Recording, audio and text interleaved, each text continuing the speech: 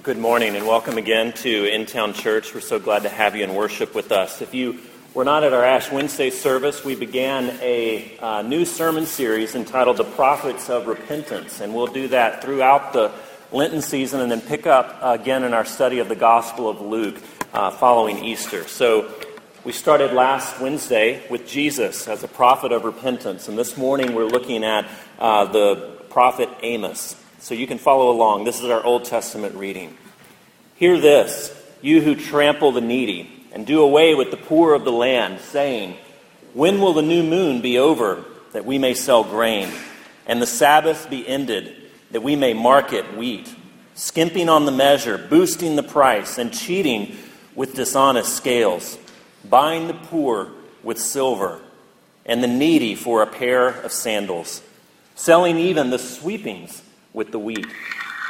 The Lord has sworn by himself, the pride of Jacob, I will never forget anything they have done. Will not the land tremble for this, and all who live in it mourn? The whole land will rise like the Nile. It will be stirred up and then sink like the river of Egypt.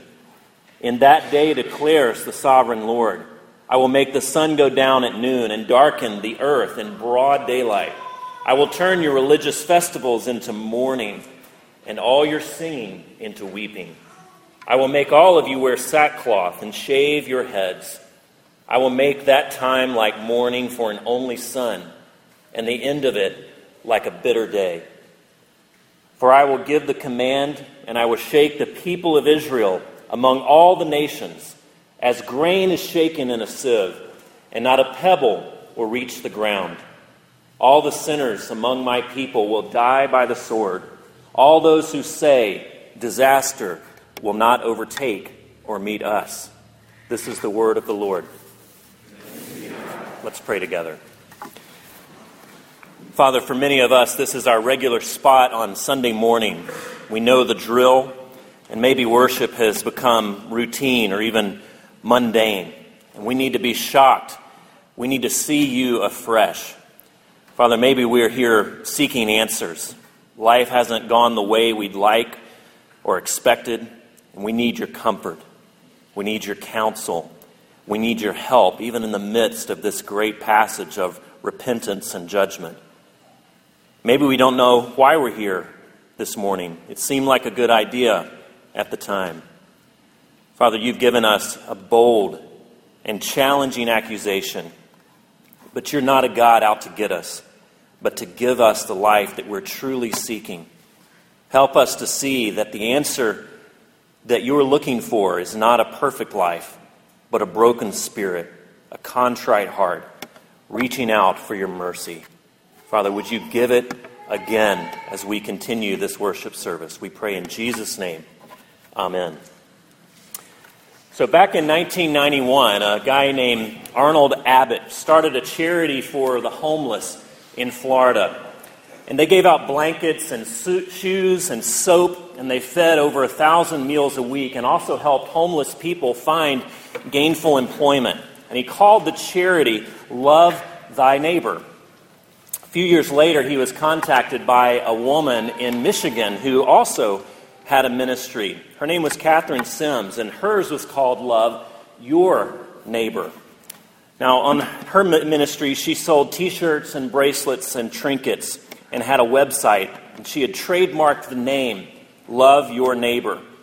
And to her, Arnold's ministry, Love Thy Neighbor, just seemed a little bit too close to love your neighbor. What if they clicked on his website wanting to give to her and they gave to him instead? And so she sent him a cease and desist letter. I have this name trademarked, so you need to stop. She asked politely at first, and then when he thought it was no big deal, we're, thousands of miles away, it's different anyway, she sued him. Said, I'm going to take you to court to get the use of that name. She sent him a cease and desist letter, and also she asked in the lawsuit for him to turn over any and all profits that he had made through his homeless ministry. So he has to hire an attorney with a retainer of $5,000, which according to his cost in the mid-90s was over 13,000 meals for the homeless. Her attorney says Catherine Sims is a very religious person, following the precepts of Jesus Christ and trying to do God's work. But she's following a very strong scruple, and it's that she had the name first. Ira Glass, who discovered this story for his This American Life program, asked her attorney in the interview, but if the idea of the principle is that you treat your neighbor as you would be treated, the way that she would want to be treated is that he would give up the name. Why doesn't she just give up the name? The attorney, well, because she has far too much to lose.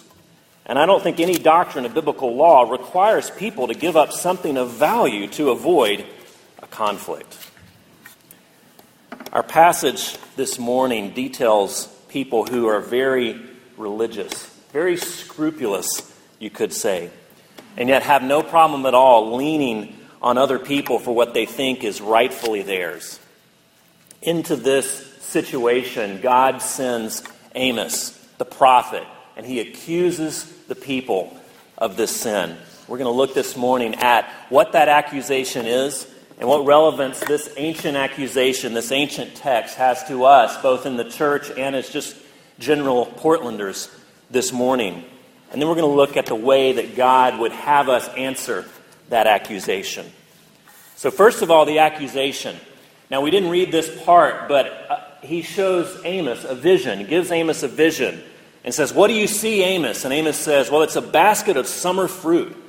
Summer fruit is something to be celebrated. That's when you started singing and dancing because the harvest time was over and you had a basket full of ripe fruit.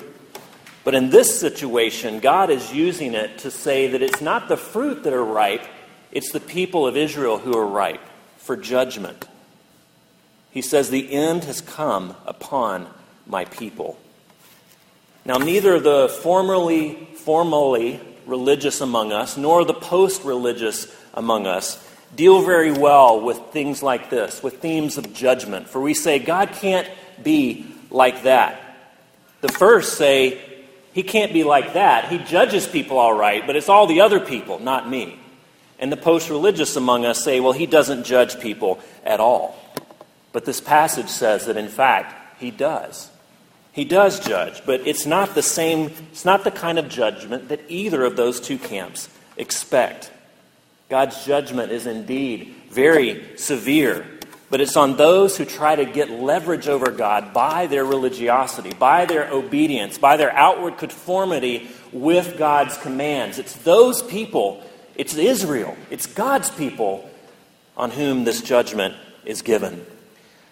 There's three accusations, or three parts of this accusation. And the first one is that these people, Israel, my people, are actually counterfeits.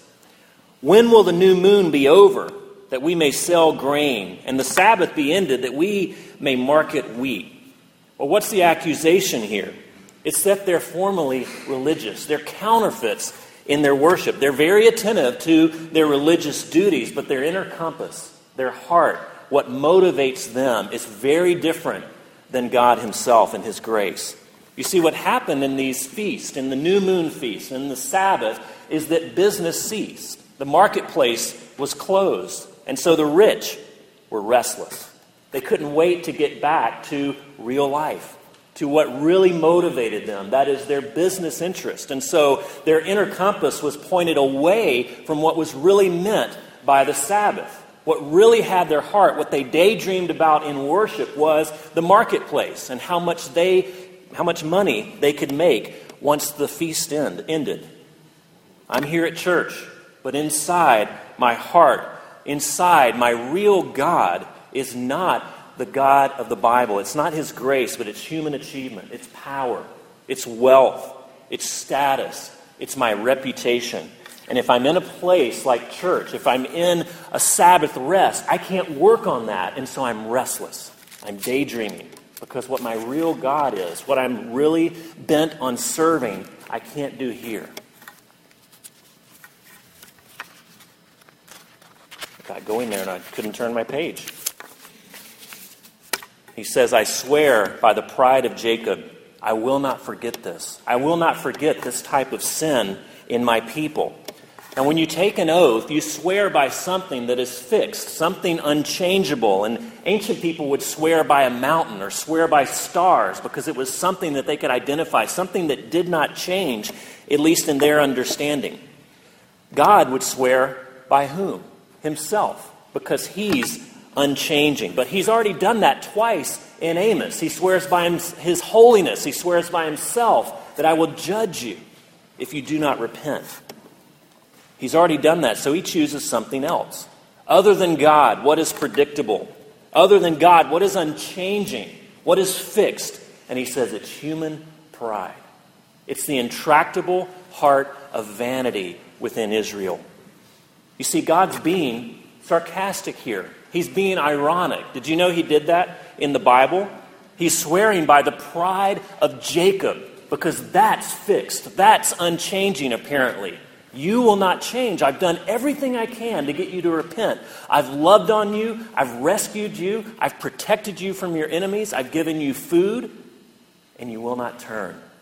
You will not rest from your self-promotion.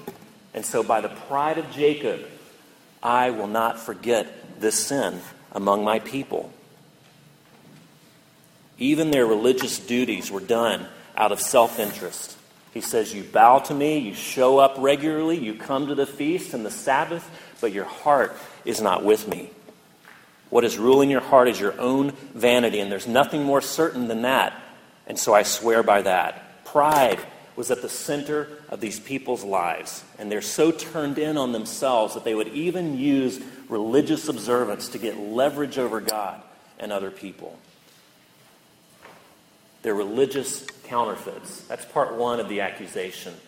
Part two is that they're corrupt. They're corrupt people. Spiritually, they're not doing very well, but economically, financially, they were flourishing in Israel at this time. And there was this growing disparity between the rich and the poor, growing disparity between the working class and the wealthy class. He says, you are buying the poor with silver and the needy for a pair of sandals. What is he saying here is that the rich held such sway in that community in Israel that they were able to buy people for the price of basic necessities, that people had to go into debt in order to buy sandals, to buy shoes. Their basic necessities were so expensive that they went into debt and into actually debtor's prison and slavery to the rich class in Israel. And this, according to God, is injustice. This is injustice in the middle of the people who are called to serve him. The kingdom of Israel is supposed to be the one place where the poor are taken care of and not abandoned, where the alien flees for safety, where the oppressed find refuge. But God says to Amos, it's become the very opposite. And it's not simply a lack of charity, a lack of attentiveness. It's an injustice, because these are my people called to serve the poor, and they serve instead themselves. It's a refusal to be the type of people I've called you to be. It's a refusal to act towards others like I've acted towards you, God says. Now, why did you move to Portland? Maybe it's to enjoy the cultural amenities that we have here, and they're much more concentrated here than where you left. That's partly true for me. Maybe to be among the people who share your values and outlook. Why did you start coming to InTown, particularly? To enjoy the richness of our historical liturgy, to be among people that share your values and your outlook and your theological orientation, or maybe be the kind of person who attends a missional urban church. Well, what if the reason that God has you in either of those places, or both of them, is not the reasons that initially drew you? It's not that these motives are entirely wrong. Many of us really love Portland. We love what it has to offer. We love InTown. We love some of those things I listed. But what God is saying through Amos is that oftentimes though these motives are not entirely wrong, we show up in places to feather our own nest, to project a certain image. I'm the sort of person who lives in Portland. I'm the sort of person who goes to this type of church because we do things right. I don't know what God has for in-town, friends, but I know what I never want us to be, and that's the hip church. That's the cool church. That's the church that people are buzzing about. You just have to visit in town because they've got it all going on, because they're the cool thing in town. That is not why we're here. What God is saying through Amos is that you've misunderstood me and my blessing. I didn't call you to be my people to be comfortable, so that you could be around people like you, so that you could promote yourself, but so that the poor and disenfranchised would have a refuge. But you've corrupted my commands. You've corrupted your own business interest. You lean on the poor rather than serve them. You exploit them rather than create a refuge. Then thirdly, the third part of the accusation is that they're callous. They're callous people with callous hearts. There's two words in verse 4. He says that you trample on the poor and the needy. Now, one is what we would normally translate as economically poor, but the other one is not a direct synonym of that. It means wretch. It means oppressed. It's what we would call in our culture an underdog. You have trampled on the financially and economically poor and the underdogs in your community. God is telling Amos, that's why I've called you. Not only do you neglect the poor and the underdogs, but you oppress them and make them serve you. I've called you to do exactly the opposite. You know, cities are places where the upwardly mobile congregate. It's where cultural elites flock to. But it's also where underdogs live. It's where the down and out. It's where the weird and the outcast come because there are others like them here. They leave other places where they feel like a loner and a loser, and they come here because there's others that share their orientation and share their disadvantage, and they have a community. If you're a Christian who lives and works or worships in the city, you are called to these types of people. And we need to check ourselves for our motives in living here or moving here, or even coming to in-town. What is it that really motivates you? Is it the needy, the underdog, and the poor, or is it your own self-promotion? Is it your own identity, your own sense of self-worth? If we're here solely for self-advantage and self-satisfaction and promotion, then we're in the very same situation that Israel was in. God is saying, Israel, in town, I've advantaged you so that you can advantage other people. And if you claim to be my follower and yet ignore the needs around you, ignore the underdogs in your midst, then you have a very good reason to ask, do I really believe? Do I really get the grace of God? They were counterfeits, they were corrupt, and they were callous. And what binds all of these three things together, beside the fact that they all start with C, is that they share the same root sin. It's an over-concern with self. It's the sin behind the sin. It's the sin behind their behavioral sin. What do counterfeits want? They want God's approval, yet with very little resistance. The least demanding way that they can find God's approval, they're going to do that. Religion is their game. Counterfeits worship in order to get leverage over God, to get leverage over other people, and actually keep the real God at bay. I'm good. I worship regularly. I keep my routines. And so therefore, God, you stay out of my way. Stay out of my life. I want just a touch of you. I want you to come to my rescue when I'm hurting and when I'm needy. But for all intents and purposes, I'm okay. What do the corrupt want? Well, they want personal profit more than they want to be honest. What do the callous want? They want to protect their own position. Caring for the underdog might mean giving up something. It might mean caring for someone else more than themselves. This is the sin behind the sin. What binds these all together is an assertion of the self. It's saying, this life is my party. This is my birthday party, and don't ruin it. This is my special day. The real problem with sin is not the behavior it produces, but the orientation of the heart that it reflects. The most dangerous thing is not the behavior, but the heart that says, I am king of the world. Anyone? James Cameron, Oscars, 1998. It's Oscar Sunday, if you didn't know. The dangerous thing is not the behavior, but the heart that says, I'm king of the world. Don't step on my toes. Now that's the accusation. What is the answer? What is God looking for in his people, Israel, in town?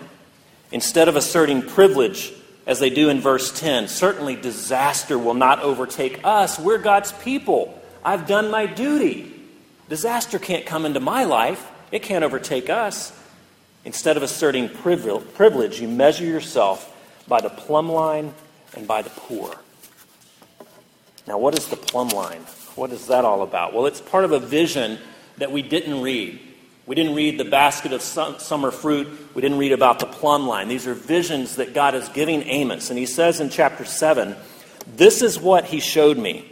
The Lord was standing by a wall that had been built true to plumb, with a plumb line in his hand. And the Lord asked me, what do you see, Amos? A plumb line, I replied.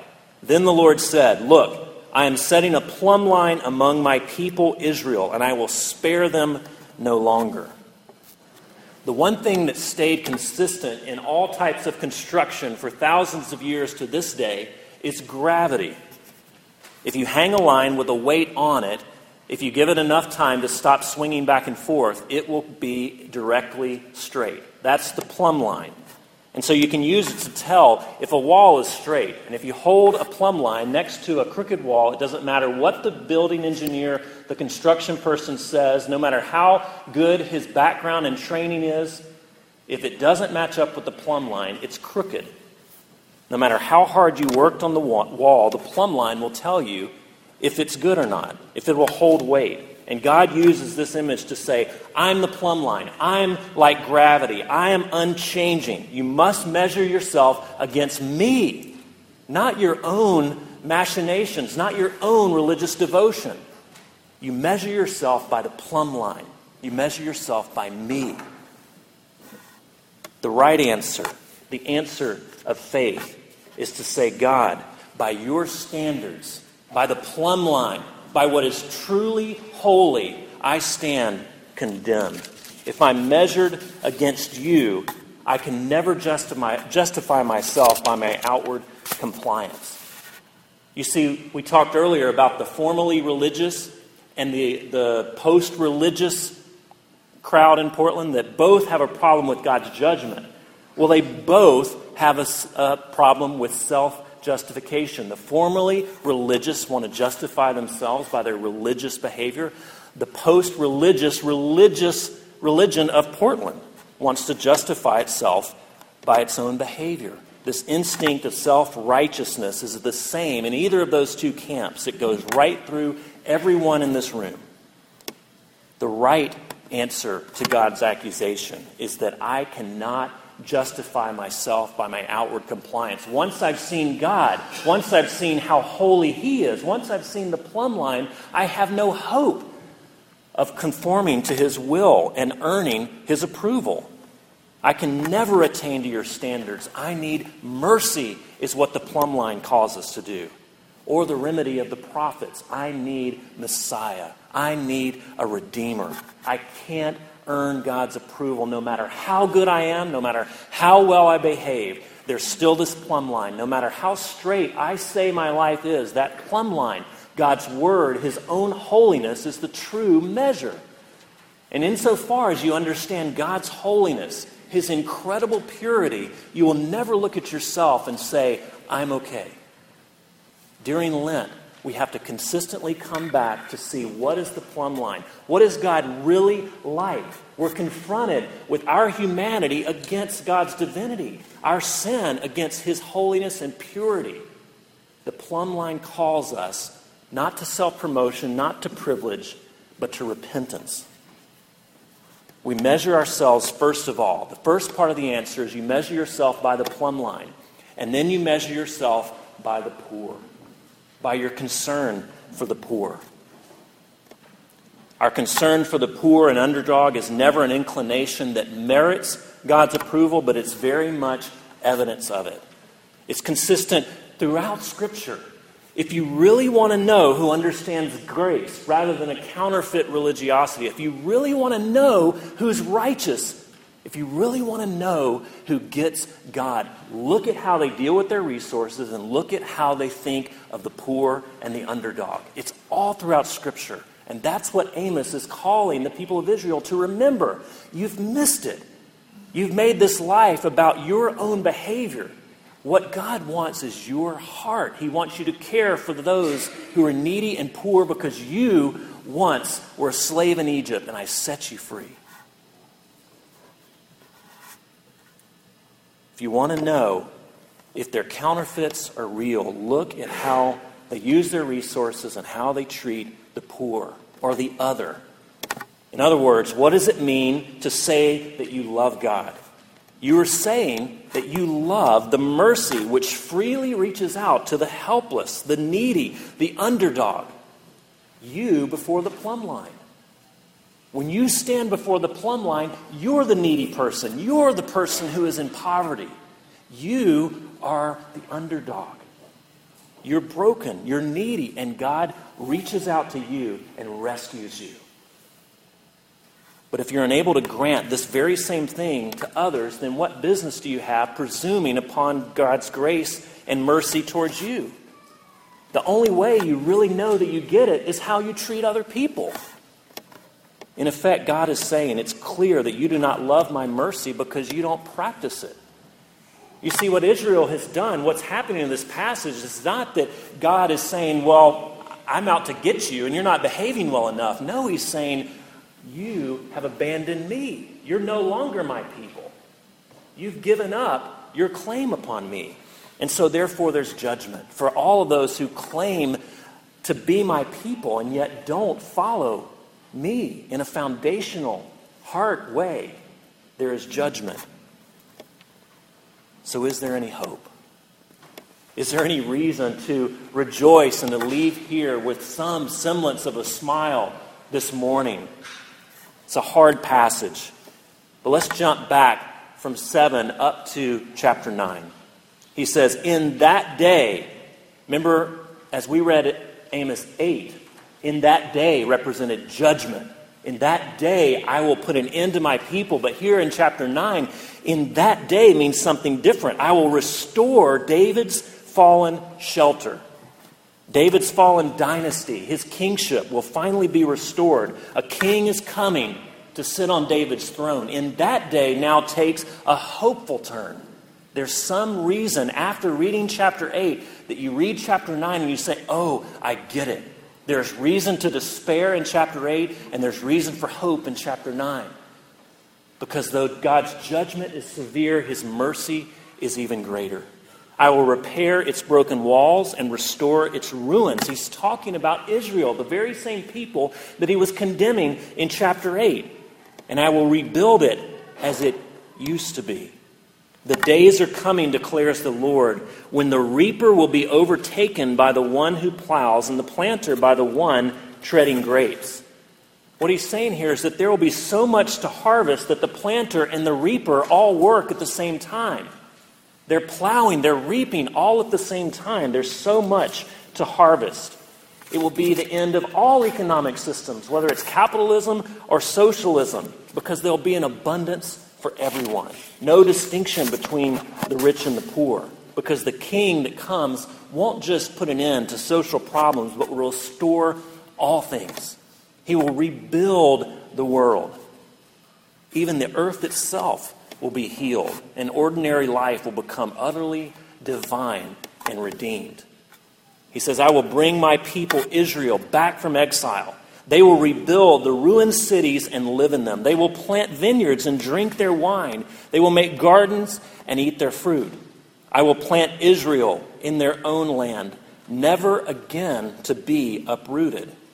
From the land I have given them, says the Lord your God. Condemnation, judgment, to hope, to promise, to redemption of all things. If you Jump ahead into the New Testament. You read Acts, and the apostles have a meeting in Jerusalem in Acts 15. And what do they read? What do they read and refer to as they question what are the requirements for the Gentiles to come into the people of the God? They refer to Amos 8. To Amos 9. And they say that this time that was predicted in the prophet of Amos has come true in our time. This is the time of Jesus. This is what he is setting out to do. He comes not to bring judgment, but to bear judgment. He didn't come to inflict destruction upon people, but to bear destruction in his own body so that destruction would never again be felt ultimately by anyone. He came to guarantee the healing of the whole world. And his promise is not fully completed, but his promise is inaugurated in his life and death and resurrection. Charles Spurgeon has this great comment as he preaches on the prodigal son parable. And he says this: the prodigal son was resolved to come, yet he was half afraid. But we read that his father ran. Slow are the steps of repentance, but swift are the feet of forgiveness. You see, slow were the steps of repentance in Israel, but swift was the forgiveness. If you would just repent a little, if you would just turn your heart to me a little, if you would just say, God, I am needy, I will forgive you fully. He says God can run where we can scarcely limp. And if we are limping toward him, he will run towards us. Though the Father was out of breath, he was not out of love. Friends, this is a very tough passage, but if you have just a little bit of repentance, if you have just a little bit of taste for grace and say, God, I am needy. I don't have anything else to offer you. I don't have anything that I can point to and say, God, I deserve you, except the fact that I'm needy of you. Except the fact that I need your forgiveness. I need your help. Would you come and build my repentance? Make it more. But take this little seed of repentance and increase my faith. There is a great life, a devoted life, an excellent life, a holy life that's expected of God's people. But it's never to earn his love. It's always to express it. To say, I have been redeemed. I have been made new. Measured by the plumb line, I'm an utter, complete failure. But measured by grace, I'm righteous. The Lord is near to the brokenhearted and saves the crushed in spirit. Would you walk into that promise and that hope now as we conclude? Let's pray. Father, this is so tough for us to do. We want so badly to please you, to make you happy with our own works. We want people to applaud us for how good we've become. We want to claim for anything that we do that resembles a good work. Father, help us to exceed in good works, yet without focusing upon them, without looking to them as our reason for hope. Let us look instead to you and the good work that you have done fully and finally in the cross of your Son. And Lord, as we approach the coming remembrance and recognition of his resurrection, give us eternal hope, an eternal reason for joy. We pray in Jesus' name. Amen.